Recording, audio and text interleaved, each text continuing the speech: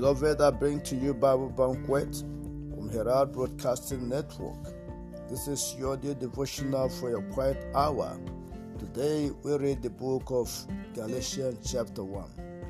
Paul, an apostle not of men, neither by man, but by Jesus Christ and God the Father, who raised him from the dead, and all the brethren which were with me, unto the churches of Galatia. Grace be to you and peace from God the Father and from the Lord Jesus Christ, who gave himself for our sins, that he might deliver us from the present evil world, according to the will of God and our Father, to whom be glory forever and ever. Amen. I marvel that ye are so soon removed from him that called you into the grace of Christ, unto another gospel, which is not another, but there be some that trouble you, and will pervert the gospel of Christ. But though we or an angel from heaven preach any other gospel unto you than that which we have preached unto you, let him be accursed. And as we said before, so say I now again, if any man preach any other gospel unto you than that ye have received, let him be accursed. For do I now persuade men or God? Or do I seek to please men? For if I yet please men, I should not be able to be the servant of Christ. But I certify, brethren, that the gospel which was preached of me is not after man. For I neither received it of man, neither was I taught it, but by the revelation of Jesus Christ. For ye have heard of my conversion in time past in the Jewish religion, for how that beyond measure I persecuted the church of God and wasted it, and profited in the Jewish religion above many my equals in my own nation, being more exceedingly zealous of the traditions of my fathers.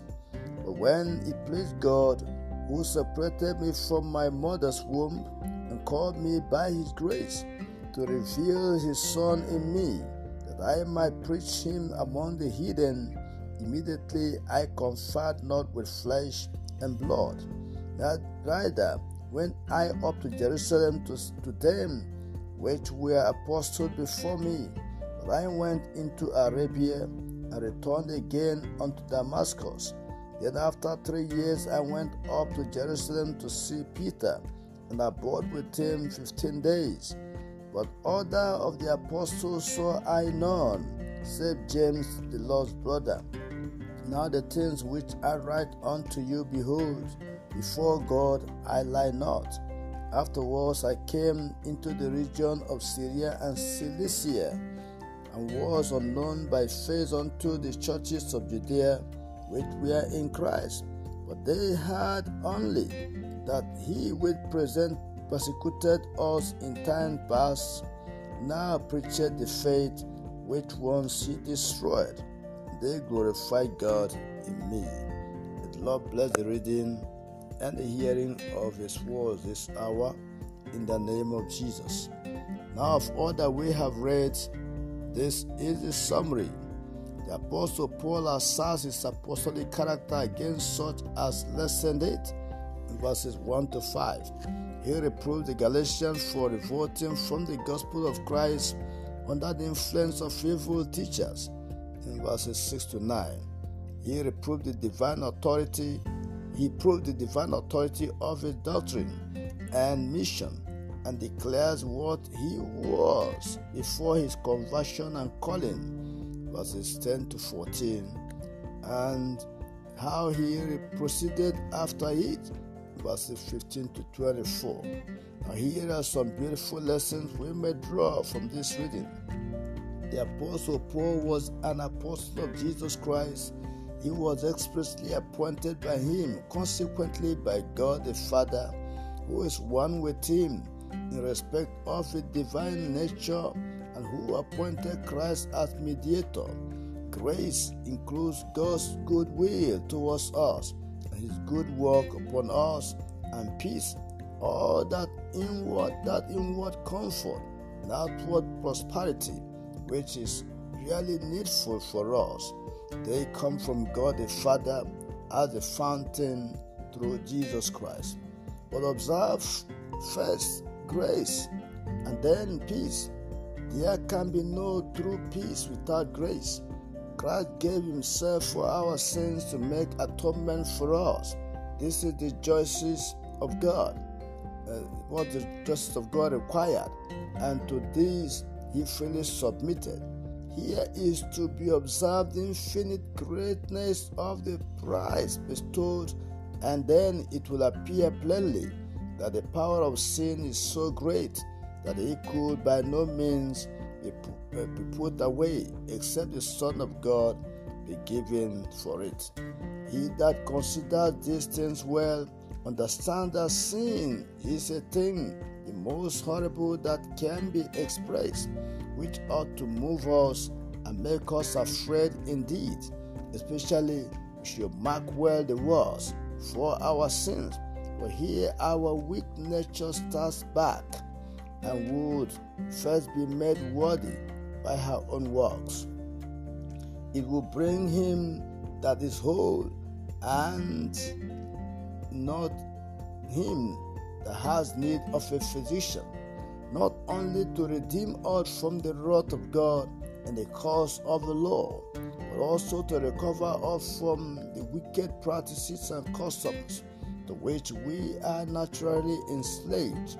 But it is vain for those who are not delivered from this present evil world by the sanctification of the Spirit to expect that they are freed from its condemnation by the blood of Jesus.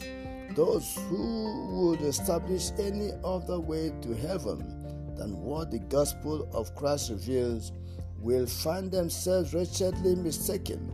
The Apostle Paul presses upon the Galatians a due sense of their guilt in forsaking the gospel way of justification. Yet he reproves it with tenderness and represents them as drawn into it by the acts of some that trouble them. In reproving others, we should be faithful and yet endeavor to restore them in the spirit of meekness. Some will set up meekness, some will set up works of the law in the place of Christ's righteousness, and thus they corrupted Christianity.